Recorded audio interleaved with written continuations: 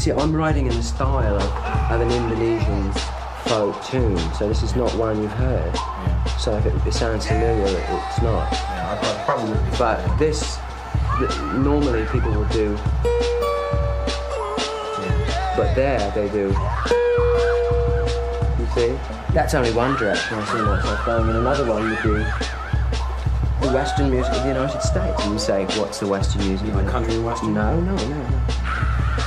In the 1860s, 70s, when the people that were riding those horses out west, the cowboys would come back and sing. By the way, Gene Autry and Roy Rogers? No, that's Back in the Saddle? No, it's very commercial. I'm talking about ones that people don't know about, because that was very close to the original Indonesian music to begin with, you know. And it's, sure. Yeah. Can you give me an example of the traditional Western this music? Would be, this, all I know is Gene Autry. Yes, exactly. You know, let's see if this is in tune. You'd normally hear, you know, that's normal sort of thing. But they would do. I see. It is very similar to the Indonesian. It is, and you hear the difference. Yes. So, yes.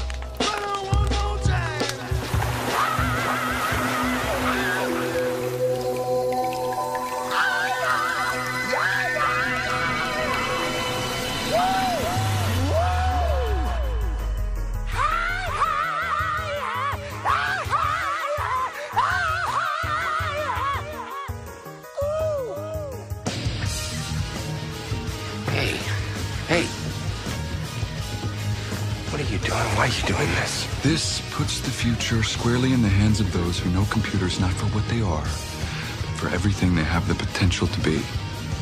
What? You know who said that? No, I don't. You did. Page 36, closing paragraph. Computers aren't the thing. They're the thing that gets us to the thing.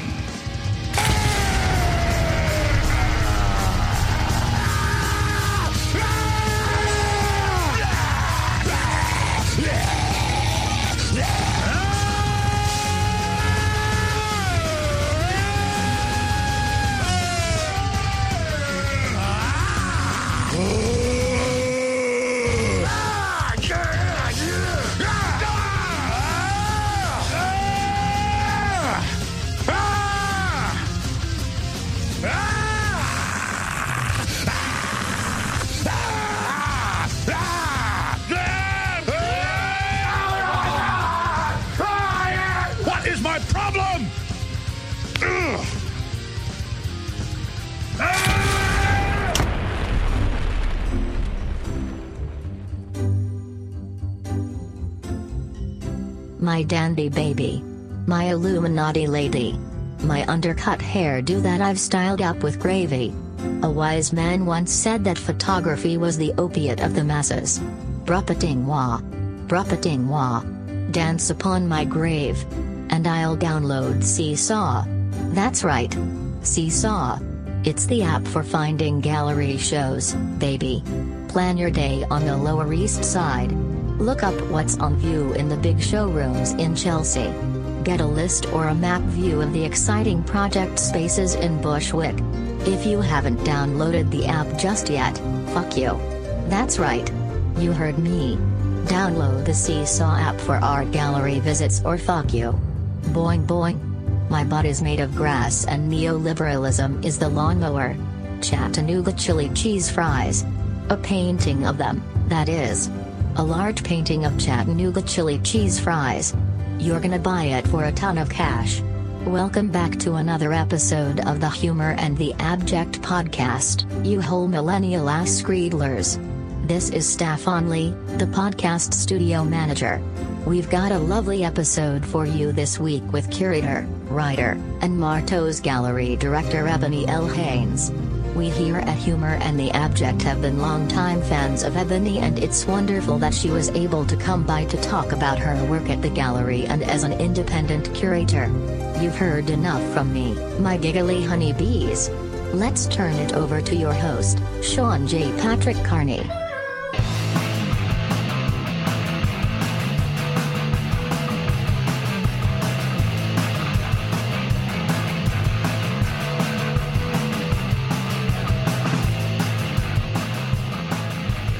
I'm Ira Glass. Welcome to Jackass. It's episode 53 of the Humor in the Abject podcast. I'm your host, Sean J. Patrick Carney. This week on Humor in the Abject, I have my buddy, my pal, Ebony L. Haynes. Ebony is a curator, a writer.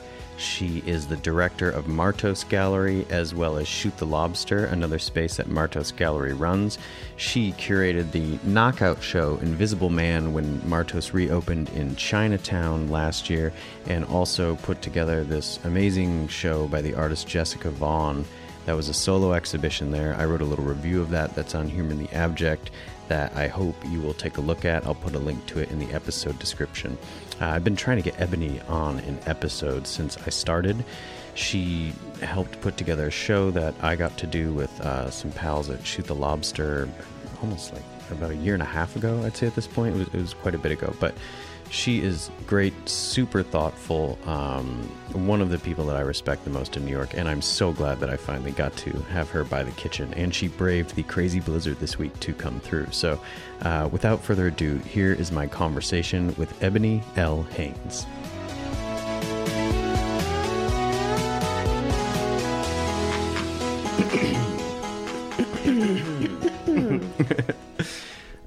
Ebony L. Haynes, welcome to Humor in the Abject. Thank you for having me. Thank you dearly for braving this most recent nor'easter and coming by the kitchen today. We're recording on Wednesday, the 21st here, so the schools are canceled, but the podcast is not. It must go on. You are a true supporter of the arts.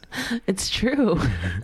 And I can't believe that you're finally here. I feel like we've been talking about doing this since like late last spring when I started this. Yes. And so I'm really happy that we Me finally got you too. here, but I know you're a very busy woman. That's okay. I like to make time for the arts. Yeah, good. So now you're the director of Martos Gallery here in New York. Yes. And Shoot the Lobster. And Shoot the Lobster. Okay, so let me try to get this right. There's a gallery in Chinatown. There's a brick and mortar space also called Shoot the Lobster in the Lower East Side. Another physical Shoot the Lobster in Los Angeles that was previously a Martos Gallery outpost, but Martos used to be in Chelsea, and Shoot the Lobster was a pop-up itinerant program in the back of it. Do I have that all correct? That is correct, sir. I'm trying to get the Martos extended universe. That is correct, yes. All on board here. Yeah. So you came on in the gallery, you came on as director of Martos proper when the gallery relocated from Chelsea to Chinatown, but you were already involved with programming at Shoot the Lobster before that in some capacity? It's a bit, the timeline is different. It's murky because of building the new gallery. Uh-huh. I came into Martos while they were still in Chelsea. Uh-huh. A month after I joined up, they closed and went along with their plans to relocate and build a new space in Chinatown. So we didn't have a Martos brick and mortar for a year, but I was technically the director of the gallery. Okay, whoa. So we did art fairs. Yeah. And we still, I still had studio visits and tried to sell art with no space.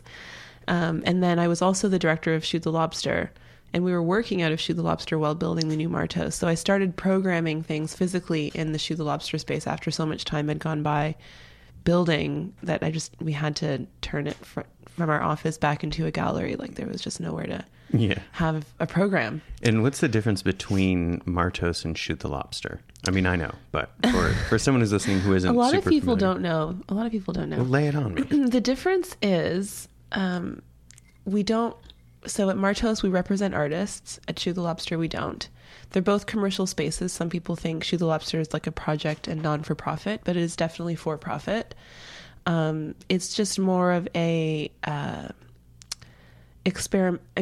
experimental sounds cheesy, but kind of ad hoc, definitely more contemporary. Like I probably wouldn't show an estate at Shoot the Lobster. That would be fun, though. It could, I've shown artists of all ages, but I mean, it's really sort of a place that I like to encourage artists to do things they've thought about doing and have never been given the opportunity. So maybe it's a show that the artist that shows at Shoot the Lobster has a bigger, what people consider a bigger blue chip gallery, but they have an idea that might be better realized at Shoot the Lobster. Yeah. And it seems like the shows can be shorter. They can be one night. They can be these different types of things. And we can do book launches. We've done readings. Yeah. Is the music, vibe at venues. the LA one the same? Vibe at the LA one is the same for sure. And I just try and keep it to West Coast artists. Cool. In the LA one.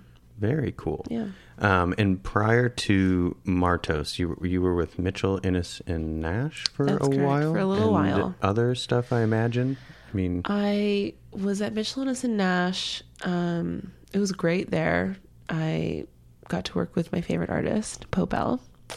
And I didn't really plan to leave. It was just the opportunity to be a director of two spaces came up, so I left. But I've always, I'm Canadian, and I'm here on an O1 visa. Mm-hmm. So it requires me to fulfill artistic excellence is the byline of that visa. I've written a couple of like support letters for folks who are doing that too. Yeah. So I have to maintain a certain amount of extracurricular activities like publishing or curating outside of my gallery. You have to be excellent. I have to be excellent. Yeah. They Google you at the border. Are you from Toronto? I'm from Toronto. I grew up just outside of Toronto, about 20 minutes outside in this small town called Brampton. Brampton? A lot of famous rappers are coming out of there. Really? Yeah. I grew up further north than you in the United States. I grew up in northern Michigan. That's possible. I always like to throw that in a Canadian space. North. I'm more Arctic You're than more you are. Arctic than me. Although my family's from 4 hours north of Toronto, so it's pretty Arctic. Okay, yeah, definitely. Wow. So I want to talk a little bit about the show that Martos reopened with last year when the Chinatown space opened. And that's a group exhibition that you curated called Invisible Man after Ralph Ellison's novel from 1947. And I felt like it was a pretty strong statement right out of the gate in terms of your vision. And could you talk a little bit about that show and what you were aiming for? Yeah. I felt like a lot was at stake with opening our first show in the new space as a new director. Also, Martos had a program history where they didn't traditionally represent artists, like there wasn't a list until I came on, but there were definitely artists that they worked with over a long period of time. It just wasn't so formalized. And so for one, just practically it seemed odd to choose an artist to open with. Yeah. I didn't want it to be a new artist, and I also was excited to have the stage to the soapbox, actually, not the stage. And it's an idea for a show that I'd had for a long time, in that all of the artists are of color. Mm-hmm. And there are no clear aesthetic markers. Like there is something that is a black art aesthetic, I believe, that people, have written about, and I think it does exist. But there's nothing about these artists and the work I chose that would,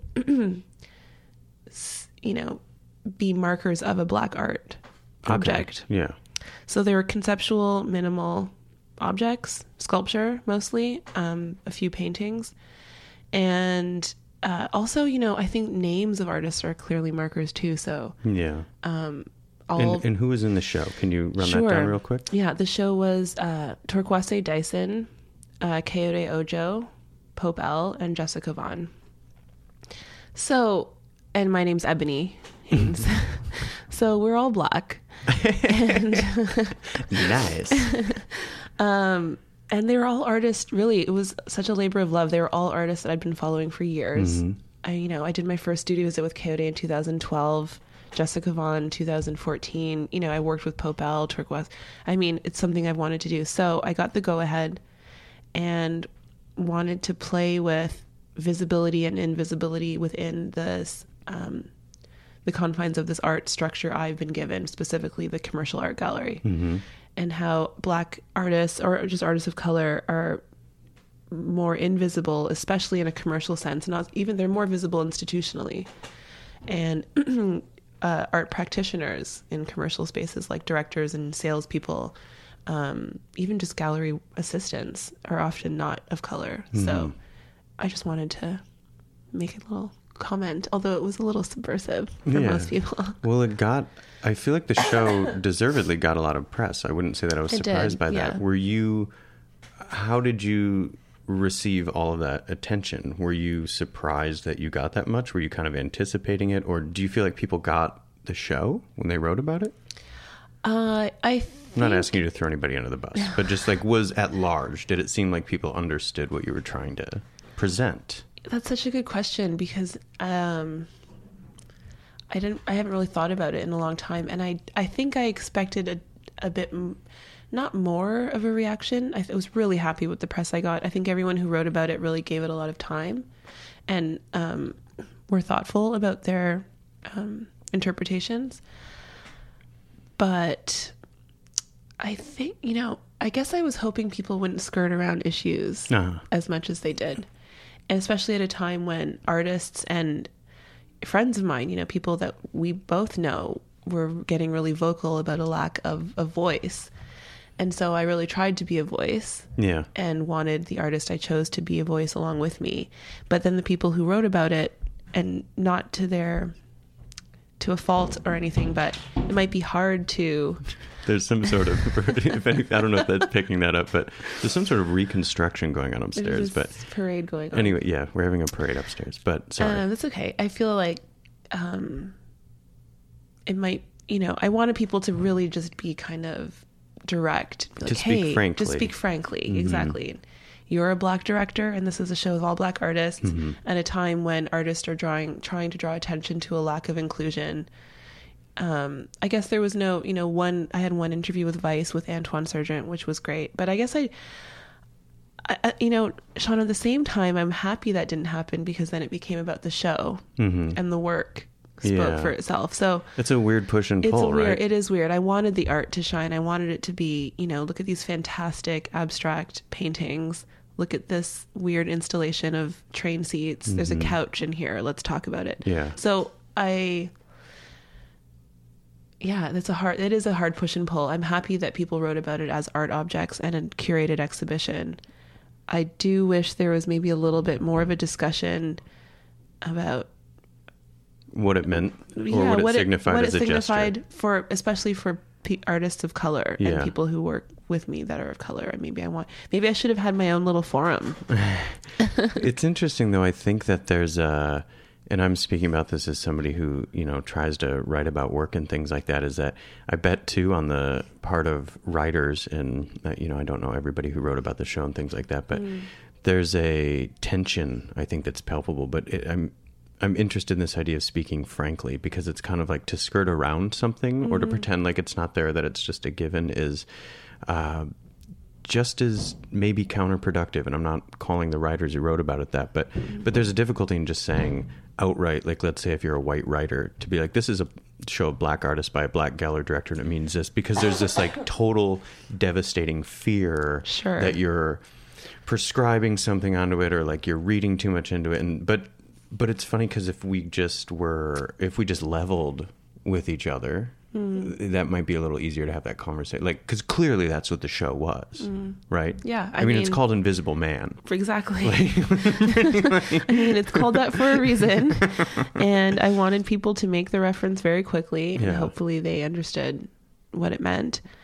But you're right. I mean, a lot of the writers were not of color, but some of them were, and they did a great. I mean, I think the writers of color who reviewed the show, I almost feel like their choice not to speak frankly was also to empower the show as just a show. Yeah, that makes sense. Totally. We don't need to discuss this group of people that they're proud of. They were really proud of me and proud of the show, but didn't want to just say, "Oh, here's a great Black show by a Black director." So I appreciate that too. I think I just personally, to answer your question again about the response I got, I think personally I would have liked to have more conversations with people on a one-to-one level. Yeah. Like artists and curators and other art practitioners I respect who are of color, who felt frustrated at a time. I think I would have liked to just talk to them and see what they thought about the show. Yeah. It's funny, because it's like to try to think about contextually in a larger sociocultural scope, if like, on the one hand, that show should be able to be discussed simply by the merits of the work contained within it, and not necessarily by identitarian factors kind of things. But let's be real about the context that we live in too. I mean, 20 years from now, who knows? Maybe that will just be matter of fact, right? That all of the artists are artists of color. But right now it feels charged. And so, but I think, I don't know. It's a sticky question, but one that has to be discussed, is how do you navigate that? How do you talk about it? Especially as somebody who's job it is to write about work, to document the culture. I mean, you're basically canonizing things and creating the historical record. I mean, the gallery, of course, is creating one through the documentation and stuff, but the writing that comes around it too. Yeah, it's such a weird, I don't know, but it's good that you're presenting stuff that forces that to happen, you know? Yeah, and it's, you know, Shoot the Lobster, I also kind of planned the programming. You know, one of the first shows I did, I wanted to make sure there was an artist of color who I like. You know, you can't just throw any artist of color in there just because. I also hate when galleries try and reach a quota.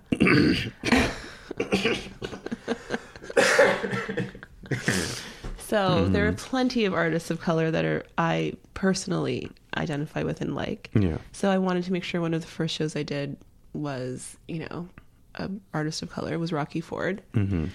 And I wanted to make sure that was the same with Invisible Man for me. I wanted to really start off so people knew what was important for me. Yeah. What are I feel like your curatorial vision and your directorial work as a gallerist and things like that, it seems like that novel in particular, the themes of it informs a lot of the way that you think about looking at artists, at their art, but also about the larger scope of kind of where they exist and how they move through, I guess, what we call the capital A art world, because you work in the capital A art world. There are certainly all these fringe factions and things like that I'm sure you're also interested in and are very interesting. But is that, when did you first start to kind of connect the dots between the art world in particular and Ellison's novel? As soon as I felt like it, you know, towards the end of construction of the gallery space, it felt really do or die. Like it had been a year of building. I felt like it was my cotillion, you know, like it's time to come out to the world. So I felt a little bit of pressure, and I also didn't want to regret my decisions. And I had been very heated. You know, things were heated at the time. Yeah. It was like, you know, the Whitney Biennial, Dana Schutz painting, Hannah Black. A lot of conversations with friends, which is why I think I wish that those had picked up again later, but that's an aside. So with Ellison's novel and the capital A art world that you describe, and I agree with, it was the systemic, it was really, you know, that novel for me is all about systemic racism. And that's racism that goes unseen most of the time. Right. And I think that happens in this art world that I work in, where simple inclusion for a moment makes people think everything's okay. Yeah, optic diversity. Exactly. And it's like you said, but it's a quota system. It's a quota system. And I think I've worked in institutions where it's like that's a constant point of conversation, and it's not an easy one to have. It's really difficult, but the problem is that I think if people can move the larger critique of the systemic problem away from themselves, I think like, especially as a white person, I'm so used to being centered in everything. And so when somebody says, you know, it took a long time to stop getting upset when somebody was like, white people be like this. Like, why would I get upset about, you know what I mean? Except where it implicates me. And then clearly, like, then maybe I need to examine something if it's making me upset. But yeah, I think institutions too, it's funny. I guess I, in the back of my head, knew that, but didn't really think about it until you said a little bit ago that institutionally artists of color are more and more represented, almost in like a spectacle sense.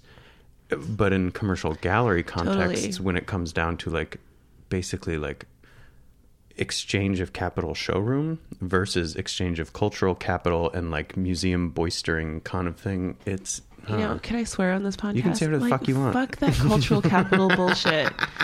You know, like, artists gotta eat. Cultural Bitcoin. You know, I mean, what? Because you're a black artist, you're you know, subscribed to a life of residencies and grants. No, and maybe getting in a painting show at the Whitney if you're lucky, but you have no commercial gallery. Yeah, you probably are teaching or doing something as a day job. You know, I mean, it's just not fair. It's not fair to be underpaid in any respect, like aspect of the art world, whether you're an artist or a dealer of color or an assistant, you know. I remember hearing some people that I thought before I moved to New York of as very famous black artists, when I would, you know, finally be like, I'm going to add him on Facebook, you know, or I'm going to add this person I like admire or like is a famous person or whatever. And then I would see when they would put something up and they'd just be like, I can't even get a fucking teaching position right now. Like, this is insane. And I don't have a gallery. And I'm just like, but you're famous. I know. You're you have the big museum. You have the thing over there with that other thing and that public thing. But it does not equate. Commission. Yeah, but it doesn't operate correctly under late capitalism where this person is actually being compensated for their labor. You're right. They become like they're like jewelry on the museum. And I've had really like, you know, I play this role of like the dealer gangster, and I'll be like talking to my black artist friends and be like, how much are you selling this for? And I'll try, you know, be like, no, you got to increase the price, look at the market, not just your market, but the market. I mean, I think, you know, white artists are, a lot of them, not all of them, maybe just some artists in general, are more aware of their worth or what they want. You know, it's a business. It's capital. You're exchanging goods for money. Yeah. So don't sell yourself short, and don't think that someone's doing you a favor by buying your art. There's a huge market out there that operates, and you don't need to, you know, not be making money either. Well, I think very few people who, and no shade at people who buy art, thank you, but very few people who buy art at a level where it's going to have a real fiscal impact on the livelihood of the artist are doing it to do the artist a favor necessarily. Right. No, I mean, that's true. There are a handful, right? There are some who want to help the artists, and who like want to live with the work. But, you know, a lot of people, it's like speculative valuation of like, what is this investment doing for me to ideally down the road result in something. Is it a good investment? Yeah. And that's, I think, but that's just, them's the breaks. Yeah. But yeah, to be able to enfranchise the artists that you're working with. I mean, I think I've talked to a couple different people lately on the podcast who work at galleries, and that's been, I think, an interesting and eye-opening thing for me as like those roles that people play and how they are helping to enfranchise and shift the way that markets function from really within the system of capitalism. And it's so easy to just be like, oh, fuck a gallery, you know, or be like all punk rock about it and be like, screw that place or something. But that's not the reality. Where the hell? How else is somebody going to make money? I know. Like, I do sometimes every once in a while. I do a guest speaker for a university or something, mostly via friends that are still in Canada and want to talk to somebody in New York. And the first time I did it, it was a grad program, a studio program, and the questions were along these lines of like kind of selling out. You know, how can you monetize art? Like they just, also it's Canada, so there's were they going for free to school basically? I mean that's a very interesting dynamic. Because, you know, shift. Canada has a totally different commercial art gallery structure. It's a little bit more insular, and there's a lot of government funding for the arts across the board, whether it's commercial or not.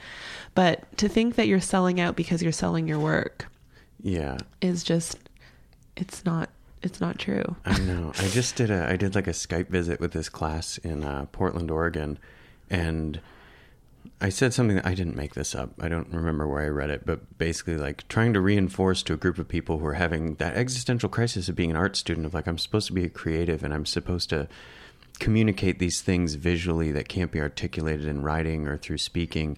How could I monetize that? Like, what a bastardization or like whatever of what I'm doing or something. And I, at one point said that, you know, whatever the line is, it's like, you know, making money doesn't make you a capitalist.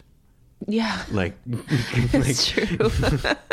Like, you're probably not a capitalist. Yeah. Like you just have to survive. There's a really big difference between like people who are literal capitalists and then people who just live in countries that's the system and have rent and food and other things like that. So yeah, it's really fun. I mean, oh my God, I don't remember who I was talking to recently, but they were just like laughing about thinking about themselves in their early 20s and just being like, what if I get the opportunity to sell out? Like, should I sell? And it's just like, what the fuck are you talking about? Sell? What else? What are you selling out? Yeah, what are you selling out to? Yeah, I guess. Yeah. I don't know. I mean, and of course there's like, you could compromise your ethics or do this or that or not make the work that you want to make or something like that. But if you're making your art and people are interested in it and you can support yourself on it, then like, make your money. That's what has to happen. You may have noticed the classic selfie is going through an artistic renaissance. The app of the moment matches a photo of your face with your look-alike from a famous painting. And as Dean Reynolds reports, this is raising privacy concerns. Make a pose. Who hasn't thought of themselves from time to time as a real piece of art? And now, thanks to Google's month-old feature on its arts and culture app, our humble selfies can be matched to what the app says is a double, probably hanging on a museum wall somewhere.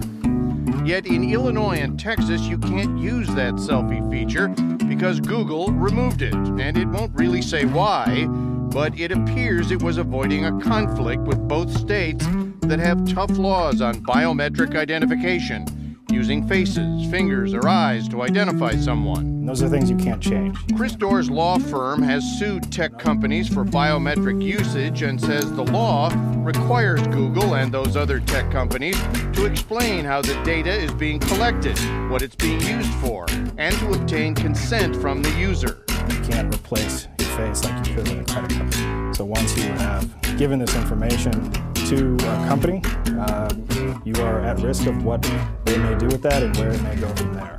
Google says it doesn't use your selfie for anything else and only keeps it for the time it takes to search for matches. Over the last few days, the company says more than 30 million selfies have been uploaded using its app, about 450,000 an hour. I guess I'll just have to use my imagination. Chicago artist Julia Gettler thinks the app is great if she could use it. And I started scrolling through, looking for it. And it's nowhere? It's nowhere. She thinks the security concerns about the app are overblown. I think it's a great idea to spark interest in people and make art accessible. Now, not all these matches are exact. While a network anchorman can surely savor his resemblance to the biblical David, a correspondent who obtained his match surreptitiously is paired with this 18th century Venetian artist. Oh well, love the earrings. Dean Reynolds, CBS News, Chicago.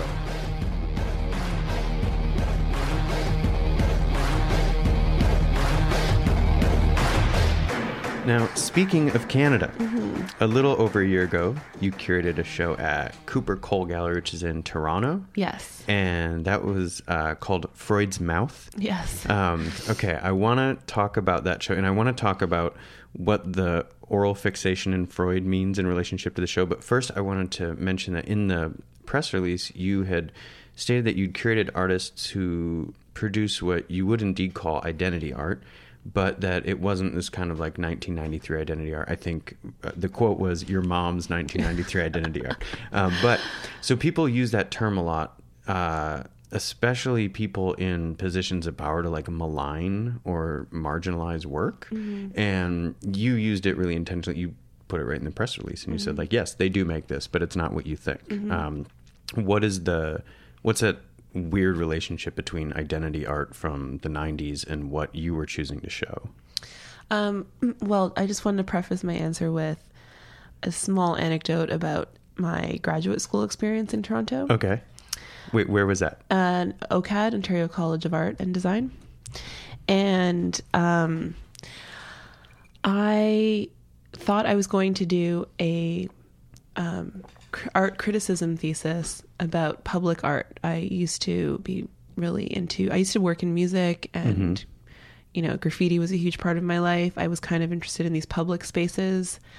And very quickly, I realized I am very Black here.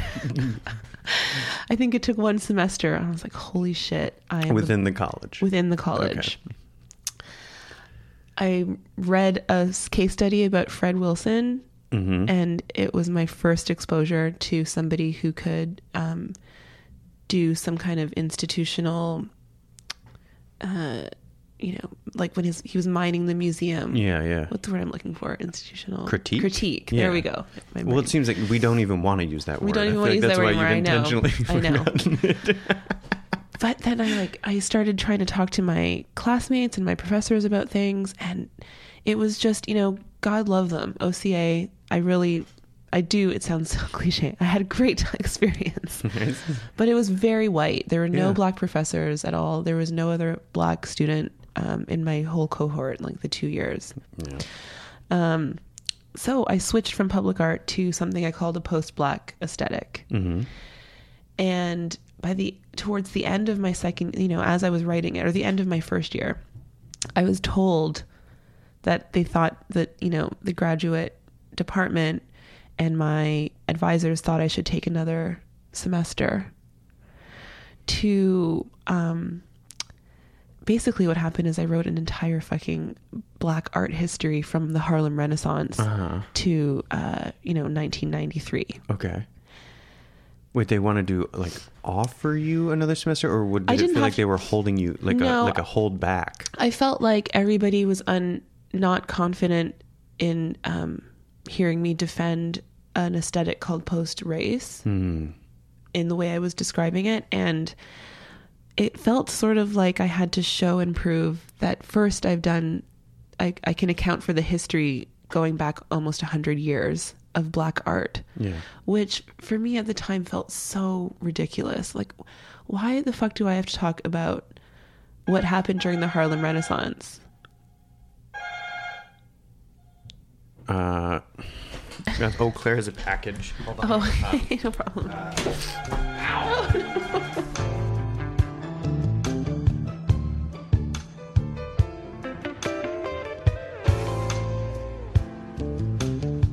Sorry for the interruption. We had a package delivery, but you were talking about having to account for all of the history from the Harlem Renaissance until 1993. Yeah.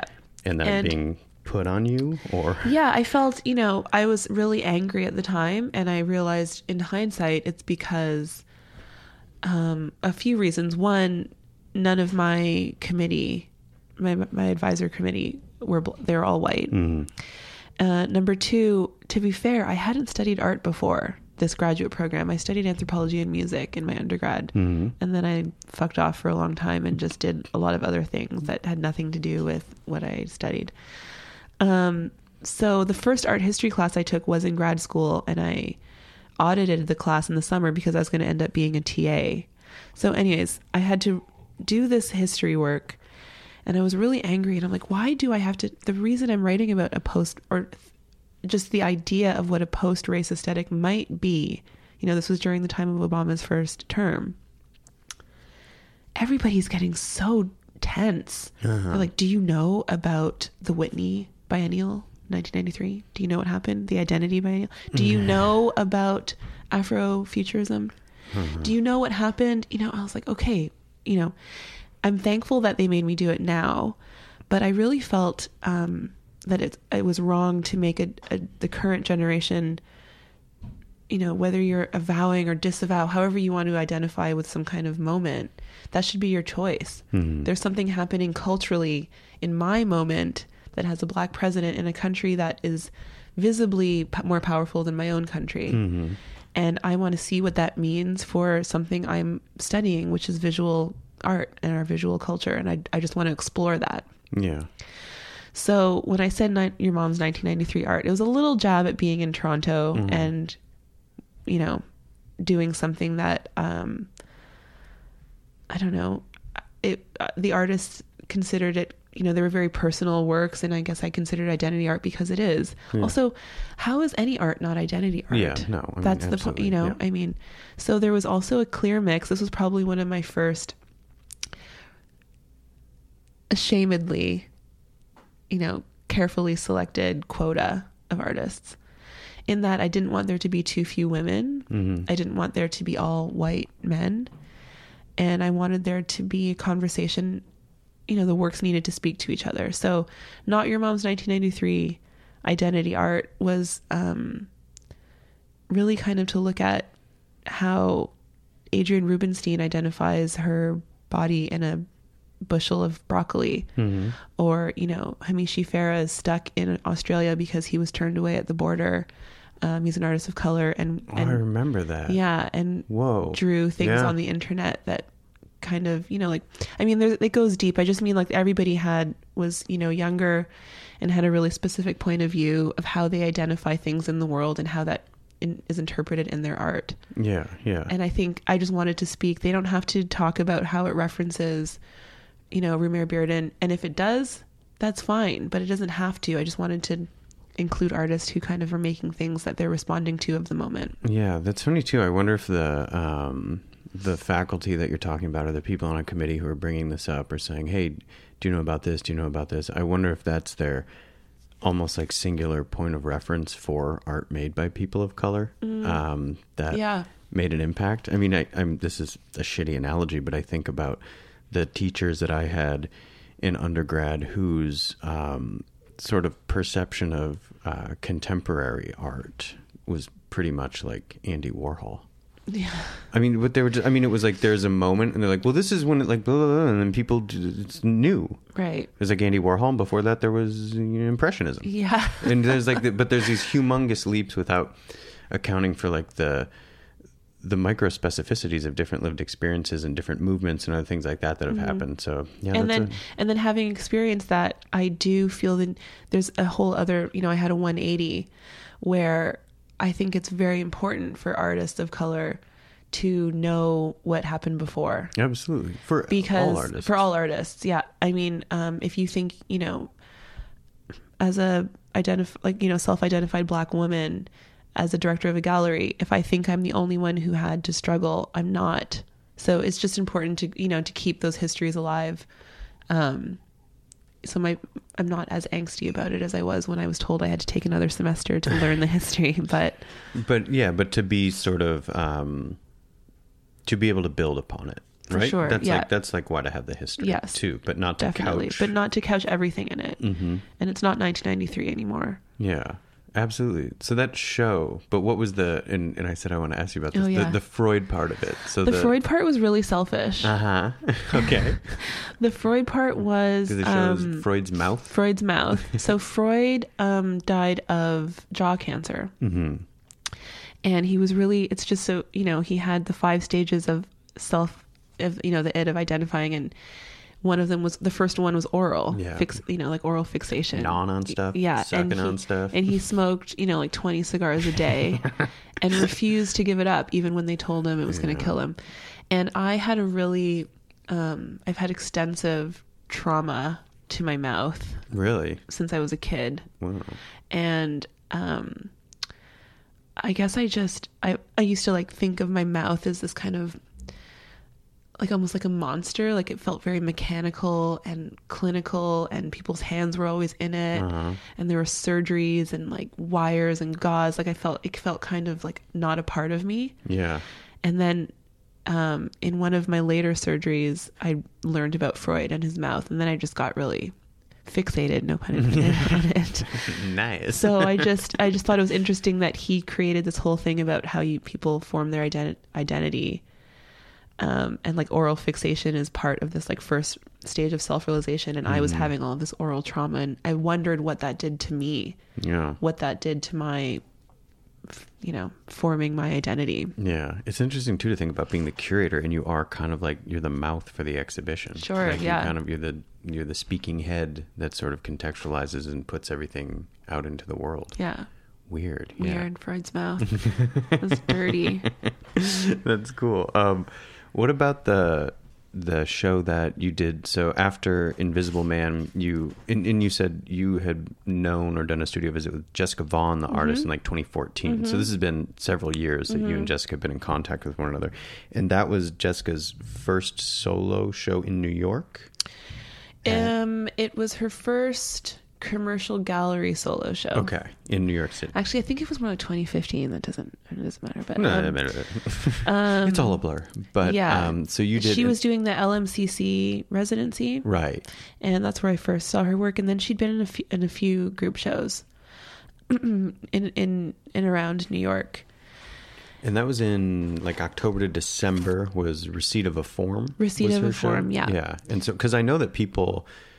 That was one of in the press around, around Invisible Man, people responded a lot to Jessica's installation, which was the sort of found, used, upcycled, whatever you want to call it, public transit seats, which, are or are not from Chicago. I mean, it's interesting how she plays with how much in relationship to them. But how did you approach bringing Jessica's work into the space now that it had already sort of occupied it, but in one sense, and then now it was the whole shebang. Yeah. So for the Invisible Man show, she had those L train seats. The seats were all from Chicago. Mm-hmm.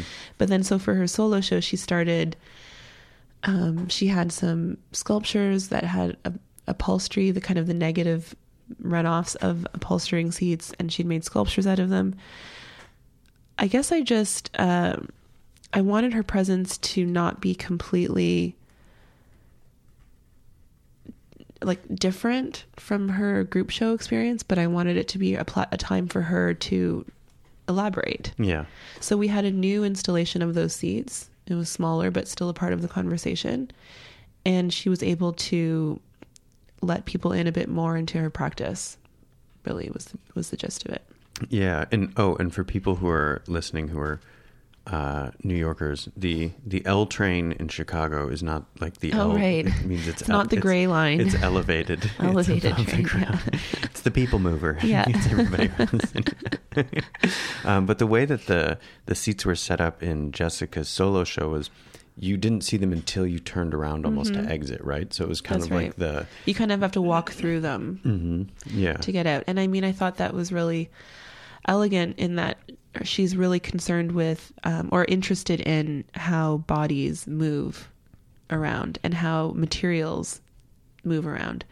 And so you have to move. You are in the space and you are forced to move around. There's kind of like a maze. There was a maze of things on the floor. You have to go in to turn around and see, invisible bodies in the seats. Yeah, I was really happy with that show. Yeah, it seems like a lot of the artists that you're working with in the practices, we keep using these terms around visibility and things like that. And there was from maybe more years ago, you'd written a little piece for like a Mocha Cleveland exhibition. Mm-hmm. And who was the artist? Was that there was a couple I did for Cleveland. I think Michelangelo Lovelace. I think is it a Kevin Beasley bit? I did Kevin Beasley, yeah. In it you use kind of like the anecdote of the simultaneous frustration and reward of looking at a magic eye. Yeah. Like kind of staring at this thing that requires you to look in a different way. Mm-hmm. And I thought that was, I mean, that's from years ago, but then the way that you're talking about Invisible Man and the other things, it seems like this really consistent thread in the way that you think about artists is about literal visibility, about like the visibility of the objects, but also these larger structural navigation visibilities or where somebody is in, how they're presented, all this stuff like that. It's kind of cool to see how that goes for everything and how your language around it changes, but you can keep pulling these like cultural anecdotes from things as sort of canonized and as important as Invisible Man, or something is like, oh, holy shit, I hadn't thought about that in 20 years about like a magic eye. But that same kind of, and it made me think about looking differently, especially with Jessica's show, that it took, it really rewarded patient viewing. Like if you sat with the show and like thought about it and looked at the things and there are things to investigate, that it started to reveal itself, I think, in a way that if you just walk through it, it's just like, well, this is kind of interesting. I mean, it was aesthetically really successful, but there was all this other stuff, these layers below it. I think that very much after I read that magic eye thing, I was like, that's what I was doing when I went to I was like staring at things, trying to like pull out, and then you notice all of the other things that are in it. I mean, maybe that's why your take on the show was so wonderful. Oh, stop. No, that was really fun to write about. But it was fun to write about that show, and it was fun to walk around it with you and talk, because I think you and I both have this other experience that I know you had sort of described that Jessica does too, which is inside of the structural elements of like administrative parts of institutions and organizations and kind of the stuff that goes on behind the scenes. And so it's interesting to think about how she aestheticizes those things and does something different with them. And then the way that you, through a curatorial practice, also highlight those things, but through a different kind of way to stoke the conversations. It's everybody just kind of has these different like approaches to it, but it's yeah, I don't know. It's cool to see somebody curating a show or organizing it, that their practice over time already kind of links up with the artist. I mean, it makes sense that when you saw Jessica's work, you were kind of like, Yeah. Well, it makes sense now that you're saying it. No, but you intuited it, and that's like I guess so. I mean, and I guess when you say like, you know, my curatorial style is looking at larger, something a bit more broad and trying to figure it out or work within this kind of structure. And I think that is really an apt observation because I feel like I'm trying to figure out how to navigate in this structure all the time in a way that makes me really angry most of the time. And I think challenging my viewers or, you know, whatever I'm doing, working on whether I'm writing something or curating something, I feel the need to challenge them a bit more because I also feel like a bit of a token already. Mm-hmm. I feel like I don't want their work to suffer because they're at the hands of what somebody might just see as a Black curator. Mm-hmm. So I do think I really work to try and make sure the work has a platform to stand on that is not just Black. Yeah. I think a lot about that. Did you ever see the biopic about Selena? Yes. Do you remember when Selena's dad is talking about sort of, and I don't remember if it's when she's sort of trying to cross over or something, or bridge between like Spanish language and English or something related to that, but he says something to the effect of, we've got to be twice as American for the Americans and twice as Mexican for the Mexicans, like in order to navigate these kind of structures and things like that. Mm-hmm. And yeah, and like I say that, and that just gets put on you as like the mouthpiece for the show, or whatever that you. And some, you know, and I say that not to just, you know, say that I'm against a curator of color wanting to use that as a platform, because it's very valid. You know, if you want to shine light on something that has to do with racial issues, by all means you should. It's really it's really about Freud's mouth. It's really about me. Mm-hmm. at the crux of my practice, about my insecurities of being seen as a Black curator, and being the expectations of me to be Black first, and maybe, you know, knowledgeable about something that's not Black second. Yeah, you know, yeah. It's really. I mean, I admire my colleagues who feel really confident being a part of a conversation about race and art. And I always feel like I need to prove that it's not just about race, but sometimes it really just fucking is about race, you know? Sometimes race is really the issue, but for me, you know, this is my own therapy issue. I want it to be about, I always need it to be about more, or want to make sure people are seeing more. Yeah. I mean, well, that goes back to what I was saying earlier about being used to being centered, is that I think a lot of people, especially, let's say if you're a curator who's white or something like that, it's just a given that your show isn't about race. Right. And that's like the matter of factness of that. That's what centering is. And that's what, like, those are the hidden elements, like by race not being seen or thought of in it, that therein is like the white supremacy. It's the default, or it's a this or that. So it's like only when the show or the curator or the work speaks to something else does it become like, well, I mean, why do they have to be so Black all the time? You know, it's so funny. I totally forgot this until right now, but when Invisible Man was opening, I'd sent the press release out, and the press release purposefully skirts around issues of race in a, you know, I don't ignore it, but I really talk about, I hit each artist and what their practice is. And Art News released it as a must-see. Mm-hmm. And in their synopsis, they said all of the artists deal with race and identity, or something along those lines. I don't want to misquote, but it had race and identity in it, or like identity artists. That's what they said, identity artists. And it was like 2 days before, and we were installing, and I was, you know, I hadn't slept, and I was feeling really anxious, and I got really upset. I can imagine. Well, yeah, why? But to be fair, you know, Popel does make work about race and his identity, of course, you know, but I mean, but it's just, it was really just ended up being a great talking point. I actually wrote to them, and I know a lot of people there, and of course I appreciate them putting my show up, but, you know, I wrote, and I was like, thanks so much for the mention. Hey, is there any way you could remove this line that calls them artists who make work about identity? Just the qualifier. Just the qualifier. I didn't mention it at all in my press release. Yeah. You know, and then again, there's the assumption that they are all Black artists, so it must be about identity, you know. But they didn't remove it, and I'm actually glad I'm glad they didn't. You know, it was also a learning lesson for me. If people are going to interpret shows like that in a way that it's not, you know, I can't fault them, and there's not going to be a paradigm shift with my Invisible Man show.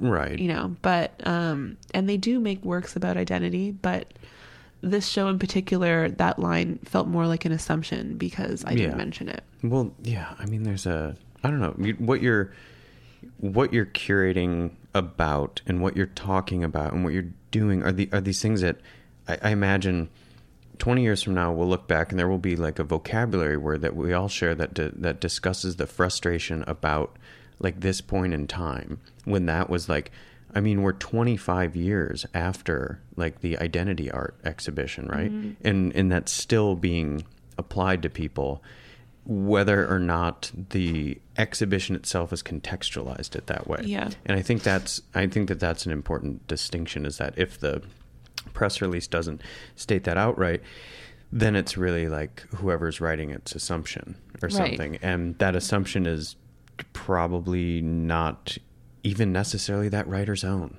It's a larger social kind of like absorption that says like, oh, well, this is and it's like you said, it's a push and pull. That's so hard. Like, well, and I'm not asking you what the correct outcome is, because clearly there isn't a correct outcome. The frustration comes in that even has to be like a thing. Mm-hmm. Like, I mean, fuck Chuck Close, but like if they did a Chuck Close show, would they be like wheelchair bound, you know, artist Chuck Close? Like, no, they wouldn't. Face blind paraplegic artist Chuck Close makes work about being in a wheelchair. Disgusting, gross Chuck Close. Yeah, that's why I just heard they just had him on fucking NPR, like on a show about face blindness, and I was just like, oh my God. I was like, really? I swear to God, and I might have heard something incorrectly, but they were talking about him, and I was like, well, I guess they're kind of talking around it or something. And then it occurred to me, I was like cooking dinner, that I think he was one of the fucking guests. Oh my God. And it was a show about face blindness and disability and how he like whatever, and I was just like, guys, come on, look at fucking Twitter once in a while or something. Like,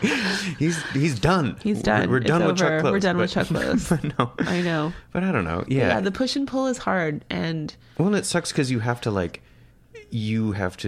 think about every time you're fucking typing it. You're typing a fucking press release up. You have to consider a huge amount of people and how they're going to receive it. For sure. And feel like you're also accountable to like a population that you're a part of, population that you're not a part of, whatever. Yeah. Like, what is a population? I don't know. I know. And you can't make everyone happy. I mean, some artists of color are not happy with my curatorial practice. That's fine. And that's okay, you know? And maybe, I don't know, you know, it's... Yeah, but nobody's happy with everybody's curatorial practice. So it's not even like... I mean, it would be insane to think that you could please people. For sure, and also you operate within a system that has certain constraints. And oh, definitely. So there you go. It's not the Hanes Gallery. You know? That took me a second because, like, besides your last name, my first association with Hanes is the underwear. And I was like, yeah, it's not the underwear gallery. And I was like, what the fuck does she mean? I mean, that was my first response when I got, you know, the first question from somebody about why don't I do this or why don't I do that? And I was like, hey, this is my job. Yeah. I'm trying to eat also. Yeah. And I do what I can when I have moments of opportunity. Yeah. Well, you seem to be doing quite a bit with the moments of opportunity that you're being given. And I hope so. Thank people you. are noticing that. And I think that's important. And that's like it's just like before, it's like working inside of an industry that's white supremacist does not make you, Ebony, a white supremacist. You know what I mean? Yeah. Like, but it's tough because it's like the same thing with the capitalism thing. I don't know, but it's like, I don't know. You do what you can do, and at the end of the day, if you're like proud of the work that you're doing, and you're highlighting and platforming the people whose work you think is interesting, and it's stoking conversation, then like, I don't know, that's good work. Yeah. Because the other thing that you can do is you can really, in not the satirical sense of the novel, but you can really just sort of like blanket yourself in the invisibility and just kind of like move behind and be like, I'm not gonna shake anything up or be like this or that or something. So which I did for a long time. I think that I'm not saying like of course you did. I just mean I think that's probably the default that many people resort to. I feel like I would that I would definitely do that if put in a position like that. Like, I don't want I'm too uncomfortable to I don't really want to be in the front, you know what I mean? Yeah. Oh, totally. That's me. Because then you create accountability for yourself, which is fucking terrifying. Yeah. So. And this is the first boss I've had really who's been not always open, always open-minded to things like this. And Shoot the Lobster has been really great and fun for providing another platform like that. So it's been really a combination of experience over time and having an opportunity with a team like I have now to do things like this. Yeah, it's pretty exciting. Yeah. Yeah, I mean, good work. I love the curatorial stuff that you do. Uh-oh, thanks. Did you say uh-oh? Yeah. Because I'm about to blush. I can feel it coming. I just rubber stamped it, which means it sucks. But Ebony, thanks so much for coming by today. Thanks for having me. We did it. With me. Yeah, I'm really excited to finally have this completed. I'm sorry that I'm sending you back out into the snow, but that's okay. Yeah, it doesn't look so bad out there. No, you're from Canada and I'm from Michigan. It's like we were saying before we started. Like this is just what winter used to be. This is what it looks like every day in Toronto. Cool. Well, Ebony, thank you so much. Thank you. To everybody who's listening, we'll see you next week. Times have changed. Our kids are getting worse. They won't obey their parents. They just want to fart and curse. Should we blame the government or blame society? Or should we blame the images on TV? No, blame Canada. Blame Canada. It seems that everything's gone wrong since Canada came along. Blame Canada. Blame Canada. We need to form a full assault. Don't blame yourself for your son Stan. He saw the darn cartoon and now he's off to join the clan.